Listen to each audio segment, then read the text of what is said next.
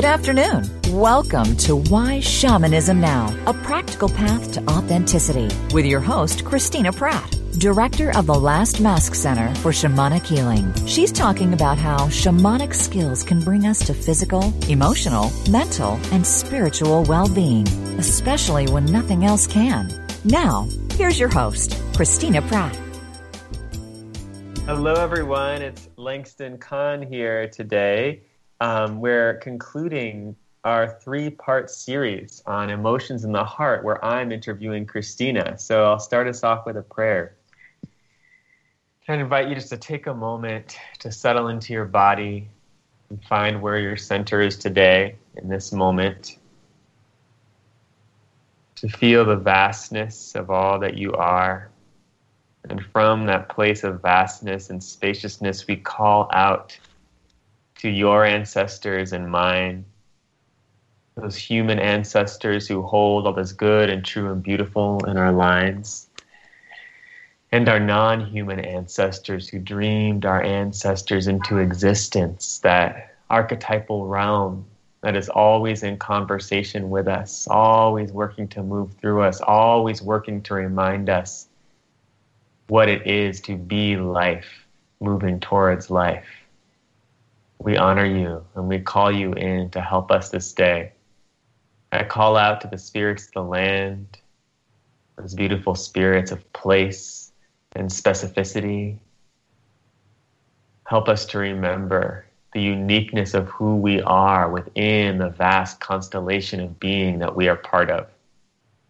And I call out from there, from my heart, to offer gratitude to the earth, the deep earth. Thank you for continuing to remind us that there is always deeper we can go, always more to feel and sense and see and release about what we think we know about who we are. Help us to do that this day. Help us to move into the depths, earth. Help us to remember the truth of our being wanting to be expressed through us. Remind us of belonging. Remind us of home. Remind us of grounding. Help us to feel a connection to our humanity and our bodies and all the wisdom waiting for us there in the present moment where we have the power to create change. And from the earth, we reach up to the highest power of the universe, that energy of mystery, of connection, of innocence, of risk, of protection, of blessing. And we draw that energy down into us like a lover, letting it fill us up, that energy of the above, that golden energy, reminding us of our essence, reminding us that we are held, reminding us that we have all we need to become whatever is needed, to do whatever it takes. And from there, as we feel these two energies mixing and mingling inside of us, the above and the below, we call out to the heart that unites us all, that big, courageous, wild heart constantly inviting us into its wild dance.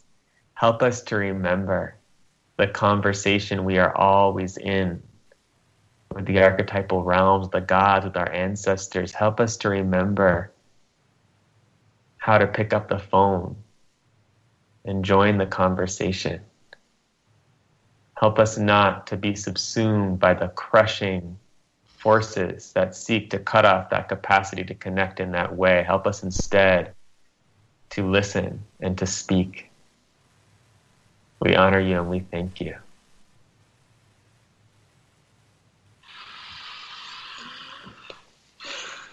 So welcome, Christina. Thanks, Langston. Thanks for taking the time to help to craft this conversation so that we could share it with the listeners. I really appreciate it. Thank you. Yeah, thank you for the opportunity. So as we've been talking in the last two episodes, if you listened, about the emotions and the heart and the ways they often get sort of sidelined in much of contemporary culture. And we're looking at some of the reasons that might be and what it might feel like to move into a more wholehearted relationship with our emotions and our heart, that allowed for a fuller sense of really our humanity to be expressed into the world. And so this week we wanted to talk a bit about the opportunities that might be available to us in this time that we are in if we were willing to listen to the heart and to really take the heart on as a teacher and our emotions on as teachers and bring them into our life. And so maybe we could start out, Christina, by just talking a little bit about what is the time we're in right now? What's going on? What year is it again? Right. And when will this stupid year be over, right? Yeah, totally. But I think specifically what I mean is like in the, the title we came for this show is Rescuing the Heart at the End of the World. And so I think I want to talk a little bit about the end of the world. And there's been a few shows in the archives you can listen to where Christina has talked about the ideas of what the end of a world is or might be within a shamanic context. But I wonder if you could just talk about that in the context of right now and the times we're living in. Yeah. So if we look at this from a shamanic point of view, which is, of course, the point of Why Shamanism Now. It's not the only point of view, but that's the point of view for this show. And so if we look at it that way from a shamanic point of view, then the trickster is in everything. Trickster made this world, and there is a way of understanding trickster energy, of understanding that it is that ability to set aside one's automatic response from our nature, responding to hunger or fear or pain or whatever, and stopping and realizing you could just be with that, and it creates another possibility that is outside of your nature. And in that comes that capacity for conscious thought, that I'm no longer just my nature. So an example would be, just to make it really, really practical, and even out of the stories of Trickster, just really practical. I recently had a restorative procedure on my knee so that hopefully I will continue to dance until the day I literally tip over in death. And because I was not able to dance, and that is not okay at my age. And so I have numerous problems in my knee, and it's a really painful process. And yet it reminded me when I wasn't sleeping in the pain, I just thought, you know what? You danced in point shoes on purpose because you wanted something. You experienced huge amounts of pain in the pursuit of this dream. You can do this. You'll make it through this night. You're not going to die. And my point is just that reminder that at various times in my life, I've done things that are actually painful because I wanted something else. And so this sets in me then this story, or this story of this understanding, not that pain is necessary, because it isn't actually, and that's part of growing older, wiser, and more trickstery, is figuring out how to do that without so much pain. But my point is that you learn that the idea that when everything is aligned, all of this life will be pain-free is not accurate, nor is it accurate to believe that we always have to suffer, right? That polarity is false on both sides. What is true is, if we're being a really vital and active human, that leaning into discomfort is how we move into the aspect of ourself we do not yet know. And so as a younger woman, I was leaning into dancing in point shoes, which can be excruciatingly painful, because I wanted to be a ballerina at that time. That was my dream. And so this realization that zero pain is not a sign that you're doing it all right, or that you've finally done all the healing you need to do to make the transformation happen. That those people that I see inspiring me right now by their writings and their work, mostly around engaging in true social transformation to truly build that world that our heart knows is possible. In all of those people, there is an understanding that we need to be able to lean into discomfort and to understand where does that discomfort become dysfunctional into that whole humans must suffer, no pain, no gain place. But this art, it's really an art to be alive.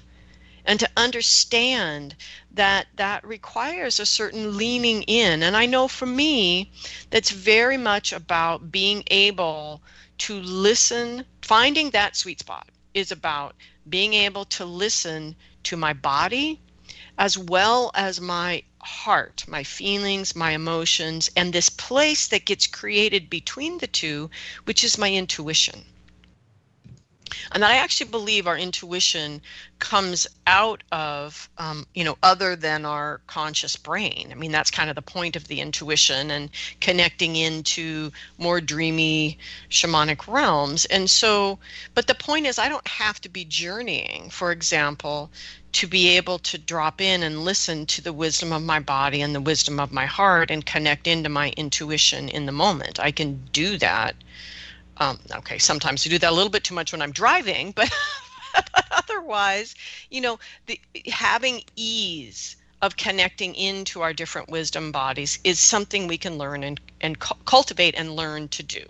So my point in all of that was I feel like what is happening in this time, in this divide of what we're in, is that there are various versions of that camp of, humans must suffer, and in that they accept their own suffering and continue to cultivate things that make people suffer. They're all based on separation, but that's too lofty a way to talk about it. It's people that create divisiveness, that hate, that undermine, that propagate injustice, that would be violent, whether it's emotional violence or psychological violence, spiritual violence, or physical violence. And so there's that group, and then there's the group that's just lifting off out of reality. And so an example of that group right now in this time is wanting to know the message from COVID, right? Which is a big deal right now, right? As if the message isn't absolutely clear, and the fact of this virus isn't our world screaming this message at us, which is simply how profoundly we are all connected and how our actions influence each other. I mean, go back to whenever that was, February, March, when we got to see all those wonderful visual examples of how the virus is spreading, whether it was ping pong balls or this graphic or that, they were fabulous. Personally, I like the ping pong balls. But anyway, my point is that if we drop into this place you and I are trying to talk about, which is more of an animistic place, if you need to name it, right? It's not about it is about paying attention to the message COVID is conveying, yes, but it's more like dropping into the fact that COVID is in my life. I'm in relationship with it. What kind of relationship am I choosing to be with this new energy that has emerged in my physical life? How do I live with it?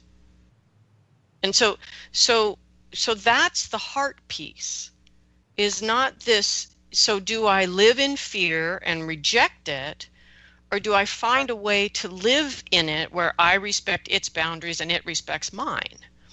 And do that in a very realistic way. So, and what I mean by that, so for example, I just read an article today that spoke very much grounded and based in science about what they really understand about how this disease is spread and what you need to do for yourself if you want to not spread it. And this does circle back to a really important point today, but the point I'm on right now is all of those three things in this article that now reflect why this works to not spread this virus, right, were basically the intuitive information that I felt I received from this virus back in February or March as I was asking. It's like, okay, you're in my life now. Not happy about that, but maybe you're not happy about me. I don't know. But you're here, you're in my world. And so I need to be in relationship with you. And I'd really not like to learn that the hard way. I'd really like to understand. And so intuitively, it became very clear to me based on kind of what made sense to me, but also this trying to learn to talk to this virus, right? I mean, I don't know its language. It's brand new, right? So I made sense to me. Socially distance, wear your mask, wash your hands, and basically stop moving around. Like stay put, deal with that. And that's basically now, however many months later, they're finally figuring out is real as they plow through all of the incredible bias, right, in medicine and in science that has kept people in the field, even in the science, from being able to see the facts around us about this virus and the nature of it, the science that's reflecting the nature of it. And so I'm kind of taking a long time to say this, but my point is, if we come from the heart, we understand that we are always in relationship with everything in our world, which, yes, is animism. Okay, but people tend to think animism is part and parcel with being primitive. And it's why I don't particularly like the word, even though I believe in the word, basically. I don't like it because the implication is animism is something people used to do and then they got smarter. And the truth is we haven't gotten smarter because we've started ignoring the heart. We've started ignoring the relationships that we're in with everything. And this, just to finish this point, and I feel this is confirmed in my 30 years of shamanic work, when I'm dealing with the unresolved energy of the ancestors, which is largely what is driving our really poor decision making today. Either the fantasy people that are, flying up out of reality, always wanting to know what's the spiritual message from COVID, blah, blah, blah, and not grounded in their actual behavior today at the grocery store, right? And then the people that are creating more separation through their particular conspiracy thinking. Anyway, I lost my train of thought. Well, you're talking about the idea that animism is primitive. And right. How this is something and really we're not smarter. We've abandoned the heart, and right. That's not a form of becoming smarter. That's a form of stupidity. Right. And I mean, we're suicidal now as a culture. Humanity on this planet is created a completely unsustainable way of living on this planet, and reasonable people, have been talking about this since I was a child. I mean, I'm old enough to remember as a young person being afraid of nuclear holocaust, realistically afraid of that, right? That didn't happen, right? But that didn't mean the messages inherent in that potential crisis went away. The issues inherent in that crisis went away just because we didn't manage to blow ourselves up. We're kind of still doing that, just a different vector of destruction. Yeah. So, and my point is, the intelligence that dropped out of the picture in all of our civilization and education and all of that is the quality of our relationships with everything in our life. And that is what I mean when I'm talking about the heart. And the language of that relationship, as we've talked about in the other two shows, is emotion and feeling and sensation. And so it's also related to the body as well.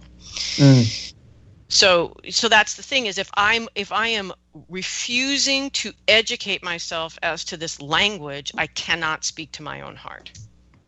Yes, and that's something I'm really feeling as you're speaking. There's this message my helping spirits have given me recently about how relationship is responsibility and responsibility is relationship. They're like the same thing in a way. That it's not, that so often we hold responsibility as something that's like outside of us, something we need to uphold, or eventually we'll become the person who can live it, and make good on it, all the ways we failed to live it, But rather, what my helping spirits kept showing me is no, it's this thing that is always with us, that we can never step away from. And so in a way, this stepping out of the intelligence of the heart is stepping out of relationship, not just with our heart, but with all living things, constantly, maybe out of a fear of that responsibility that to live in relationship with those things and feel that relationship is, which of course is the message of COVID you were sharing. Mm-hmm.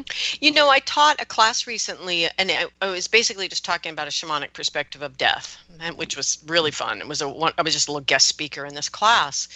And this student asked this excellent question, because I was talking about what is changing. What's your experience of what is changing in a person's consciousness at this place you keep talking about where you're reconciling your life before you leave? And I realized that what I was trying to describe was exactly this intelligence of the heart and the relationships. So, for example, in my Steel Baron story of my family, I'm rising up out of poverty. I'm becoming this great steel tycoon. I'm assuring that my descendants will be cared for and supported, and I've donated money to those who are less fortunate, and I feel so good about my life. And then when we're reconciling our life, we're realizing all of the relationships with all of those workers you ignored, all of those relationships with the earth that you were, pulling the ore out of or ignore, like all of the relationships that got ignored in your personal fixation on your family and its survival, as if you were in danger of actually starving today. Right. And so the reconciliation is that lifting of the veil of illusion of this everyday ordinary life and seeing the energetic flow or not flow of these relationships. And all of a sudden, all the responsibility in all of those relationships comes clear. And you can feel in your heart the burden of unexpressed responsibility, the pain of unused power that you had to manifest the part of the dream you're here to manifest, and in not doing it, how others then had a greater struggle to manifest their part of the dream, and that is doing harm, even though there was nothing ever in your intent in life to do harm. And I'm sure this sounds really familiar, because this is at the heart.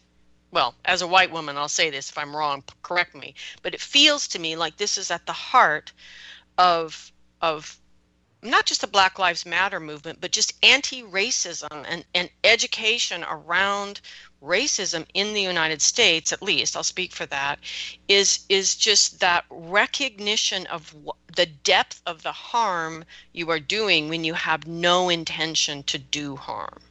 And this, to me, is the deep education in ancestral healing, for example, is just seeing that harm person by person, but how that then gets handed down. And so this is part of the time we're in. It's not just this virus that means we don't get to, do the holiday we wanted to do this year. I mean, think about that. It's 1 year.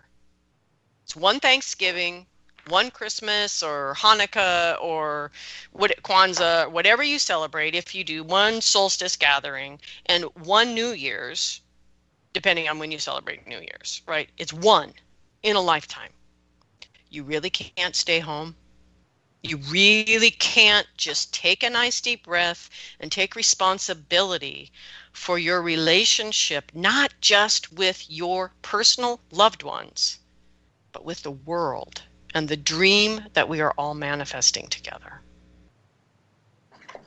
Absolutely. Yeah, and what I feel too in the lineage of Black feminism specifically is not just asking us to look at the harm that's happening, but also focus on the alternative, which should be natural to us, but becomes foreign in this toxic culture of creating structures of care and nurturance. Mm-hmm. The opportunities missed. Yeah.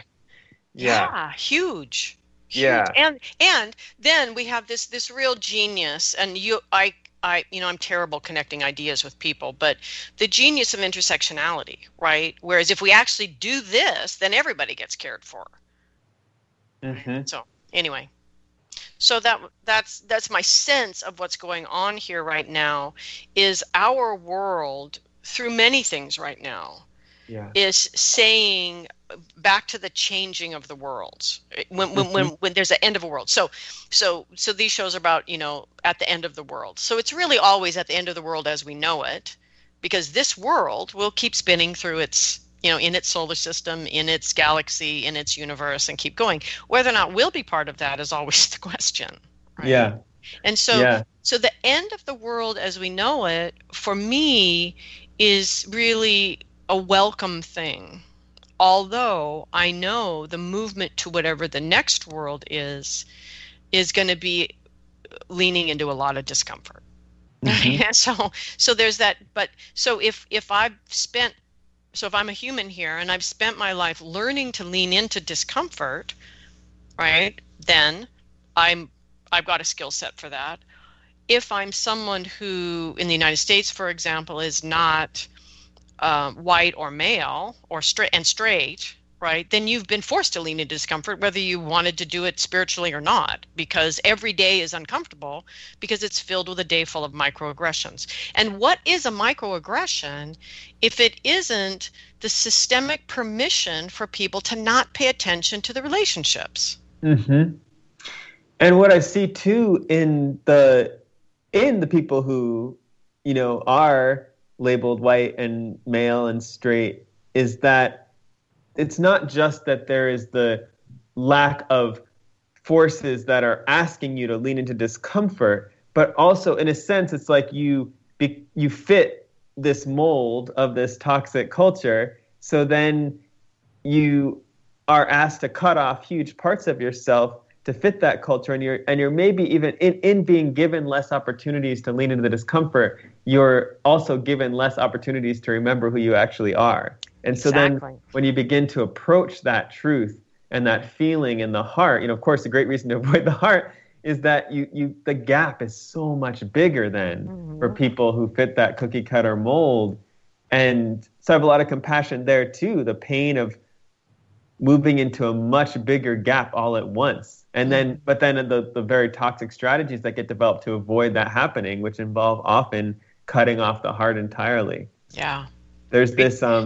We talked about, you have to pay to play. Nobody plays this game without paying. It's just people pay different things. Yeah. There's this great character in, the new TV show version of His Dark Materials.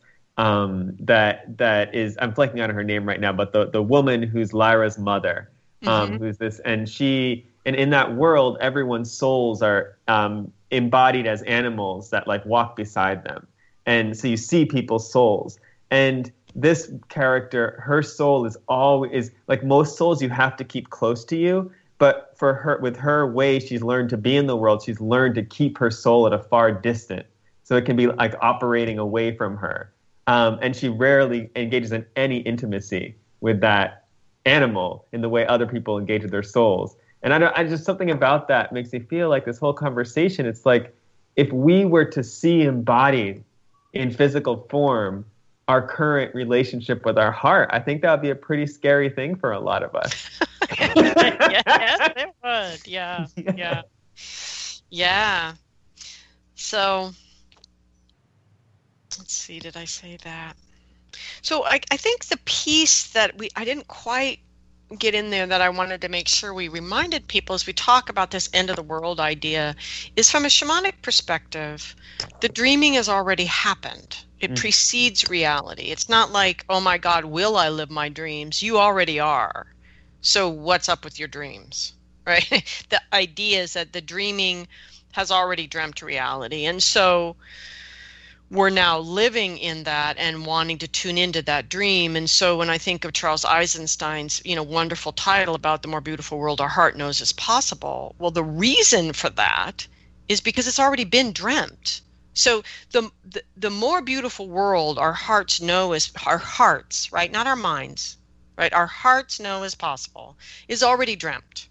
The question is, are we going to get there? Are we going to take the steps to manifest that world, which are steps of power and responsibility?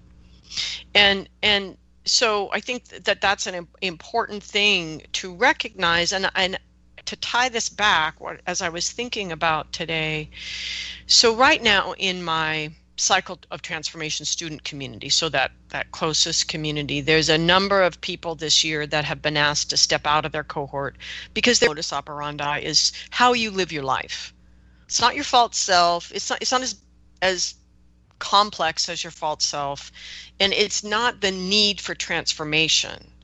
It's that place in the middle where you choose to be different. You've had the transformation and now you choose to be different. You've dismantled some aspect of falseness and connected with a greater truth, and now you choose to be different. And that many people, they get kind of lost in their MO, and even though they're doing the transformation and working on their truth and doing the work, basically, it's not that they're not doing the work, they are, but they're not transforming in their actions in the world. They keep showing up at the retreats kind of the same, in a sense, because the MO, the actions in the world, the choice isn't changing. And as I've thought about this, I thought about, well, what is it about that's a problem? Why isn't that okay? And what I realize in that is it's because if I am stuck in my MO, right, I'm not paying attention to those opportunities that I'm not seizing in my relationships with people, right? I'm not tracking that by staying stuck in this place, I'm actually doing harm to others. Because the reason all of these people got asked to step out of whatever they got asked to step out of for now while they work on something is because they were doing harm. It was very clearly expressed, and they were getting feedback about it, and they weren't responding appropriately to the fact that people were letting them know they were doing harm. And to the extent where some of them have really literally said, I don't understand why it matters that I'm doing this harm. Like, I am doing it. I see that. Why does it matter? Why can't I? Why am I not free to do harm? And so someone who's in that way of thinking is very much in our current world and not at all looking at how to get to the new world, right? The next world, that there's that if I am unwilling in my conscious aware life where I have free will to make change, to see that I'm doing harm and not change that, there's something deeply problematic about that. And I thought about that. And there's another thing going on in our world today, which I have found really interesting, which is there's this number of, a percentage of people in the population identified as highly sensitive people. And a very similar, if not precisely the same, percentage of people identified in the culture who are considered non-criminal sociopaths, meaning they do not have empathy. So in other words, if I'm doing harm and I can't really get why it's a problem, then I really don't have empathy. Which means I'm leaning on that range between, if we have highly sensitive people at one extreme and non-criminal sociopaths at the other end of the extreme, it means I'm leaning towards the sociopath end of the range of how I'm presenting in the world. And that's a problem. And because what we've seen is a lot of these non-criminal sociopaths, frankly, run institutions, run businesses, run multi-million-dollar businesses, and these people, in the United States at least, are actually making decisions because their money gives them influence. And so basically we have these people that are empathetically deficient. So they're deficient in heart wisdom, influencing all the things that actually set policy and kind of run the show. And I don't mean this in a big conspiracy thinking sort of way. I'm just looking at putting the pieces together that are present here around this relationship with the heart. So you have this group of people that are deficient in heart wisdom, in empathy, and being allowed to run the show. Now, some of them do an excellent job, but it's because they're smart enough to realize I am deficient. I am doing harm. I can't really quite figure out why, so I need to bring good people around me so as a team we make a better decision. So this is also something you can do in yourself. Like if you're one of those people whose MO puts you in the world in a way that you don't really care that you're doing harm, that doesn't necessarily mean you're a sociopath, but it means it's time for you to get your council of selves around the table making collective decision making. And there's a beautiful book, The Wild Heart by Will Tagle, about that. There's a show about that. This book's old, but if you want a process for doing that. But at the same time, the highly sensitive person is in excess. It's the balance of that deficient. It's not that they're wrong. I'm not saying either of these people are wrong for how they are, but there's a need to understand who you are and how to come into balance in your life so that your decisions are not doing harm, that you become part of this movement towards the new world, not reasons we stay here in the world that we're in, which is pretty disconnected from the heart. And so the highly sensitive person getting excess stimulation has to find a way to work with their energy body mastery, potentially some healing, and being able to come to a place where they understand what are the daily practices I need to be in as a highly sensitive person to be able to move through the world without making everybody else do my emotional labor for me. It's not that I shut down, but I have to learn, basically what is the collective actions necessary for me to move through the world in a balanced place.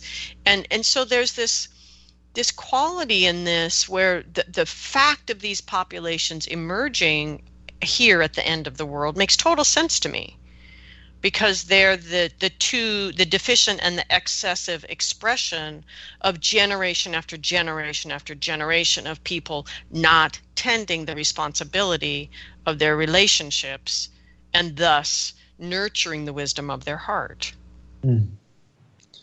So here we are, right? Yes. So what do we do?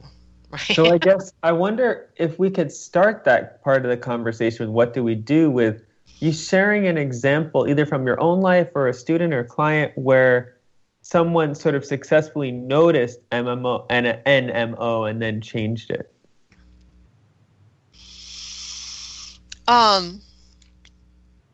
So one of the things about an MO like that, I'll use one of mine. I wanted to give you an out there, but that's a juicier. One of mine. So when I was younger, my MO was to my MO was to get in and then out of a lot of relationships, but there was a lot of learning going on. I really saw relationships, and still do as a teacher. Just to put this in, this wasn't wasted energy, but what I saw was this pattern of decent person, soul destroyer. Decent person, even better soul destroyer. Decent person, really awesome soul destroyer. I kept picking these partners that really actively got involved in tearing apart the person they were in relationship with. For whatever reasons, I don't even care anymore. But the point was, if I'm going to look at my MO, I'm the common denominator in that pattern. And these are relationships, right? So this is this intimate pattern that I'm intimate, sexual, sensual pattern that I'm creating, which is, good soul destruction. I look back at it now and I think, oh, it's a good thing I noticed that.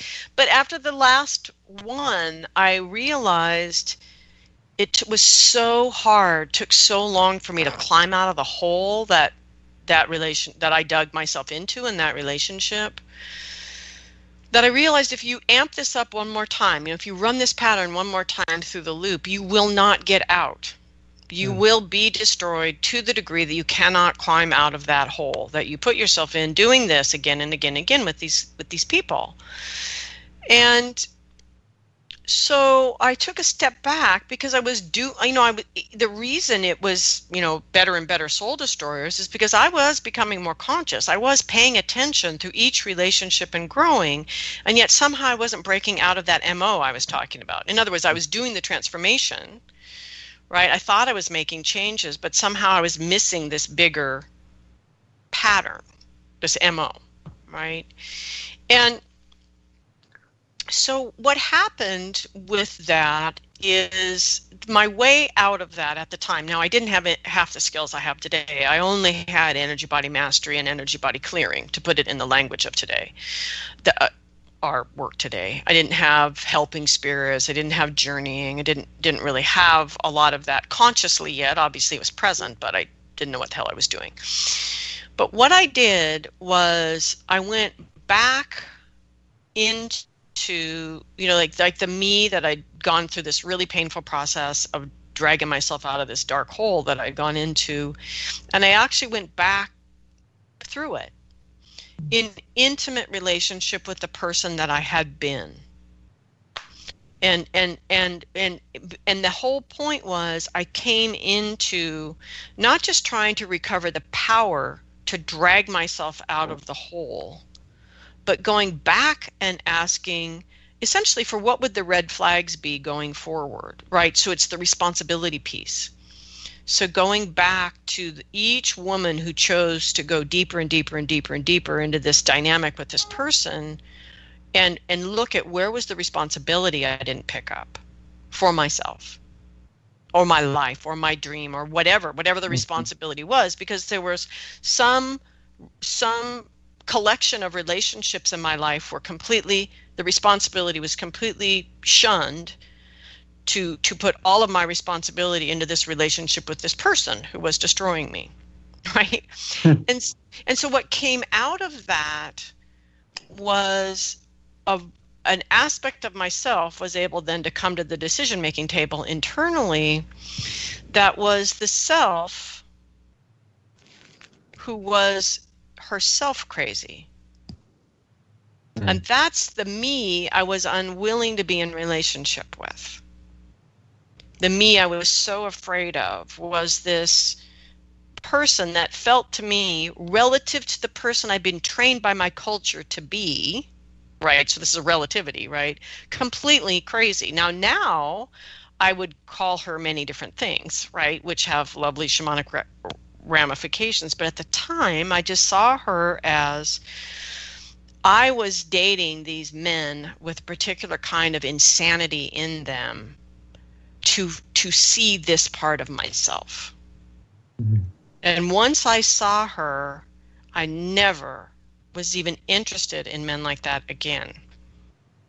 And then actually created another rather unhealthy pattern, which is I would laugh in their faces and do obnoxious things out in bars, and which is not good with crazy people because they tend to get violent. But anyway, I just like that attraction to them, right, was just gone to the point of recklessness, because I had this intimate, powerful, and responsible relationship with the person inside of me who was bag of bugs, just batshit crazy. But I knew her, right? I was in intimate relationship with her. It's like I could be with her and not have her sort of unconsciously driving the bus, basically, by getting me into relationships with people that would reflect her back to me. And now for some people, they would actually call this shadow work. And I don't. I just see this as being able to look at your patterns, at that place where you go, okay, this is not a blame the victim thing, but an empowered place where I've regathered my power, and I'm the common denominator. What am I doing? Why am I doing it? Let me pick up the responsibility that goes with that power to myself. And the heart operates really well in this space where power and responsibility are like the right and the left foot. They're equally part of how you move through the world. And that, the important thing about that, and this ties us back to the time that we're in, it is very hard to maintain that place when you are not free. And back to, we've talked about freedom in one of the other shows. Freedom is really important quality for the heart.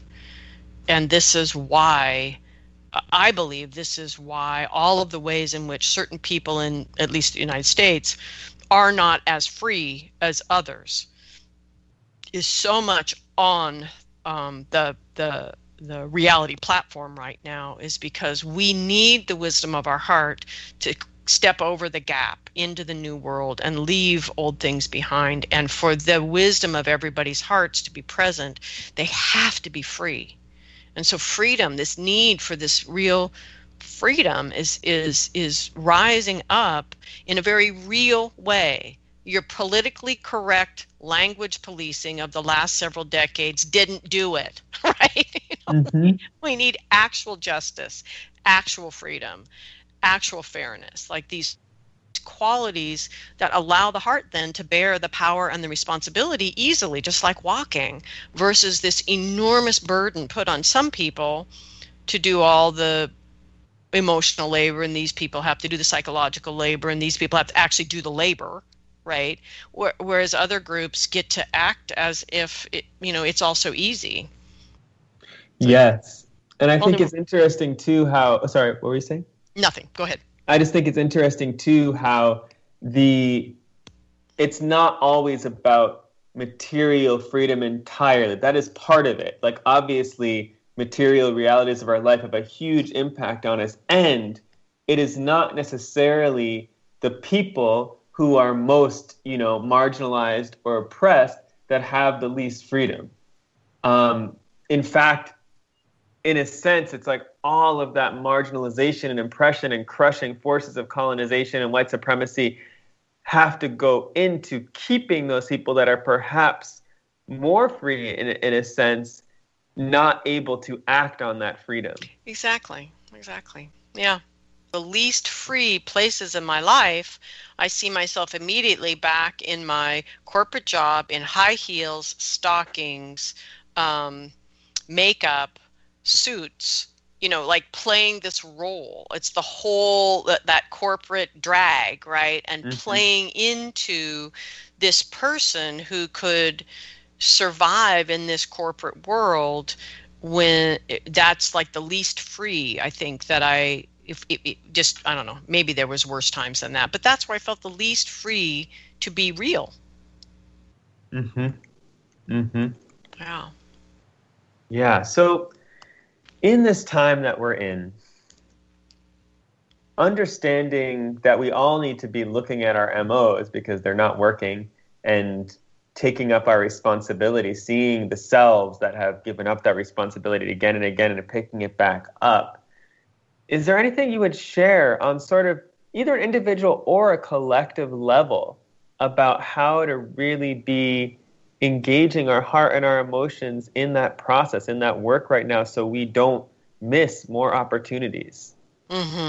Yeah, because the real gift and opportunity that we unlock when we also pay attention to the wisdom of the heart, right, is newness, right? Is that not repeating the same pattern?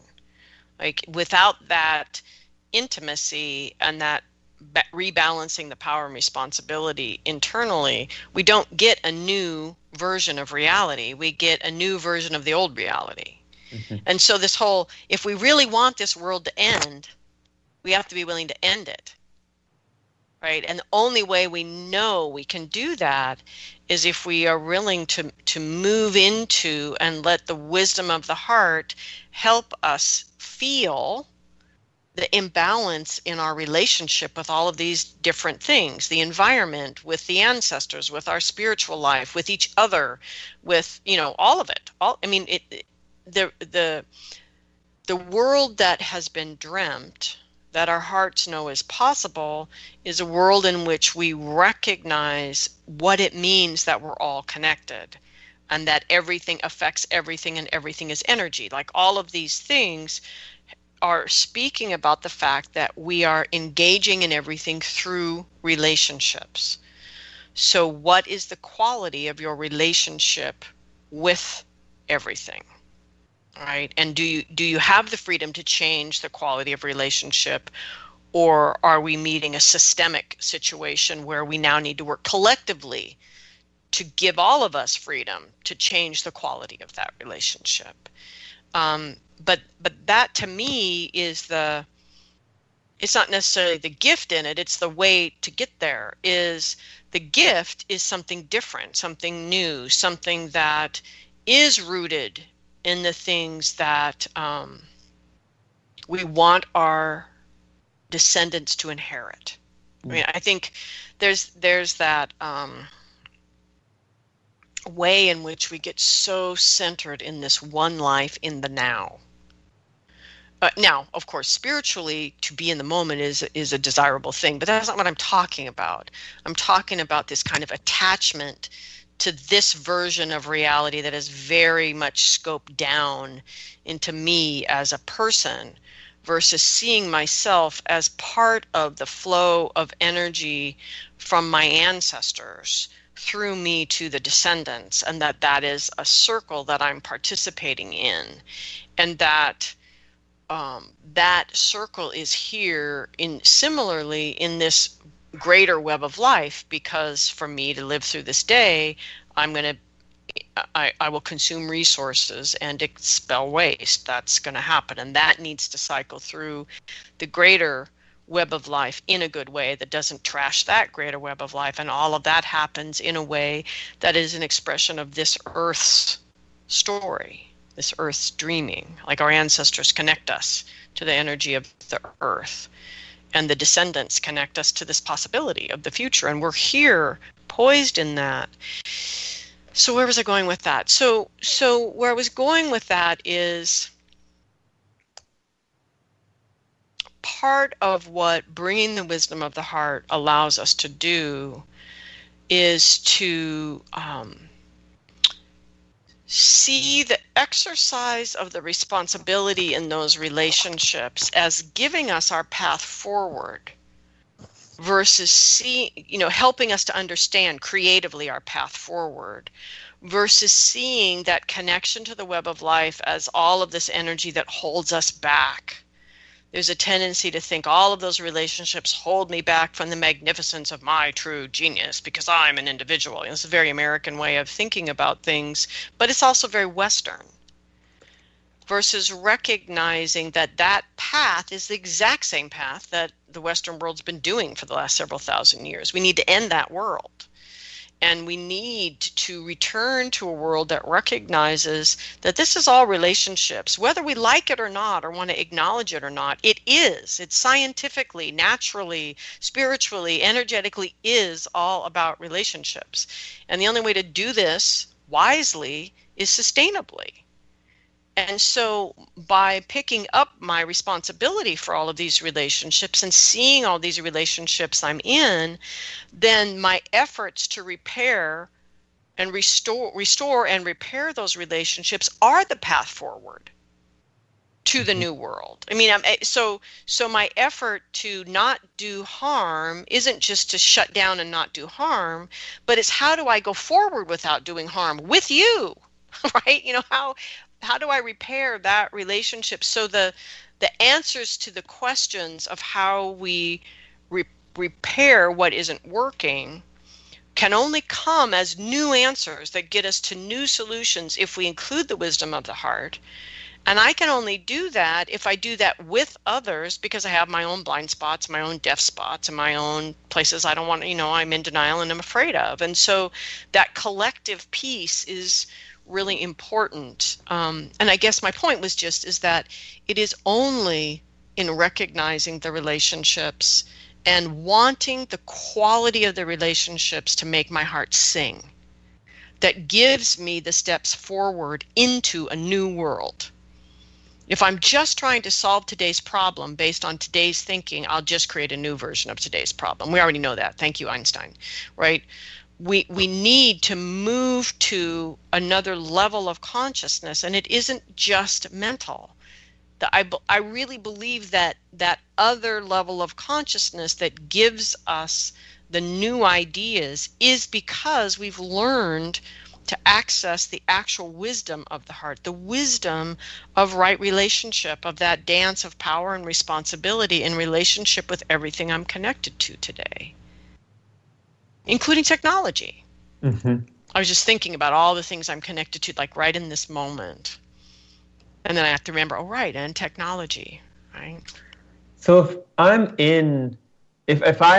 getting a hint that, I think there's an MO rearing its head in my life that I've been avoiding looking at, are there any journey questions or just ways of thinking, like questions we should be asking ourselves with our mind and our strategic powers to start to just explore that a little bit? And so I feel like as in that exploring the MO, when I talked about sort of being in relationship and going down and down and down with that aspect of me that kept making, worse and worse and worse decisions until I almost got destroyed, right? Is where's the love is the first question. Right. And you're in, well, first off, who are you talking to or trying to restore relationship with inside of yourself? In other words, there's an outer pattern that you've noticed you doing, or your friends can help you notice that you're doing, right? Somehow you have to see the pattern of your MO, right? And then the next thing is, okay, so that is something I'm doing inside of myself. Okay, so, and I don't know it yet. And that's the things, people try to jump too quickly to, this is the outer pattern of soul destruction. So how am I doing that to myself? And I immediately want an answer and I want to fix it now and go back to being a perfect person. Whereas this is more, MO is more complex because it's built of the small decisions you make throughout the day. It's what's driving those small decisions throughout the day, which relates to, I don't know if I can quite draw the connection right now and I don't want to get off topic, but those small decisions throughout the day relate also to that field in which microaggressions are happening. Mm-hmm. Right? I mean, so I'm talking about that field of energy where these are all little things and no one thing is a big deal. Mm-hmm. But it is a big deal because it's part of this death of 1,000 cuts or the straw that breaks the camel's back or however we want to look at that, which does create soul loss. So that's a big deal, right? But in the moment, it seems small. Okay, so it's those kinds of multiple moment by moment decisions that created this pattern that is your MO. And so the first thing then is to connect with the other versions of you that are part of that internal pattern that you're not in good relationship with or not in relationship with at all. And these are internal selves that are quite present within you, but you're not in a good, healthy, respecting boundaries and limits kind of relationship with each other. Where's the love? So who are you talking to internally first? The next is, where's the love? Like what relationship is this love being shoved into? So you start to see what the dynamic of how the energy is flowing, not flowing with this self. Now, grossly oversimplifying this, because it is a podcast, not a class, right? Grossly oversimplifying this, with emotions, there's the first thing to look at, the first brush is this something that is in denial and thus deficient? Or something that is big that's being denied, like that whole sort of denial deficiency is one side. But there's another side to this, which doesn't usually become part of the conversation. Denial deficiency is a typical part of the conversation. But the other side of it is excess and indulgence. And so when we're talking about the energy of the heart, there's a lot of emotional or felt energy in funky relationships where something is being indulged. It's suffering over our suffering. So this event happened, and now I'm creating a story that makes that worse than it really is. And now I'm suffering over that. And now I'm suffering because I'm suffering over that. Right? And it just becomes this spiral, this deeply indulgent emotional spiral that is not the wisdom of the heart. It's a deep, deep abuse of the power and the wisdom of the heart to be in that kind of excessive, indulgent place. And it's very story driven, as is our denial and deficiency story driven, because that's much more obviously fear based. And so this is how this free, crystal clear, expressed. I always think it often in metaphors of dancing, when you just watch someone dancing their style so excellently. You may have never seen it before, but you know you're seeing excellence. That's the heart. That's the heart in its expressed place in the world. So I'm thinking of all of this, street dance that's now really brought to the level of, being accepted as a true new dance form. And I see different dancers doing this, and my heart just sings watching them, and I just see the heart in its full expression, right? So that's what we're looking for. So when we get in this heavy emotional indulgence, that's not that place, right? Mm-hmm. As is this sort of naked, far away from my emotions, denied, deficient place is not that place. Mm-hmm. Yeah. Yeah. Well, thank you so much, Christina. This has been really wonderful to have this conversation with you. Are we done already? Wow. Yeah, we're done. I know, it went fast. Yeah, so we thank the earth below, the sky above, our good, true, and beautiful ancestors, and all those many forces of creation that are constantly inviting us back into relationship with them, to pick up with our full, wild, courageous, whole hearts that relationship, so we can access the opportunities and not let another opportunity to move towards life pass us by. We thank you for continuing to show up and remind us of that opportunity that's always available to us. And we thank you, heart that unites us all. Thank you, Langston. Thank you, Christina.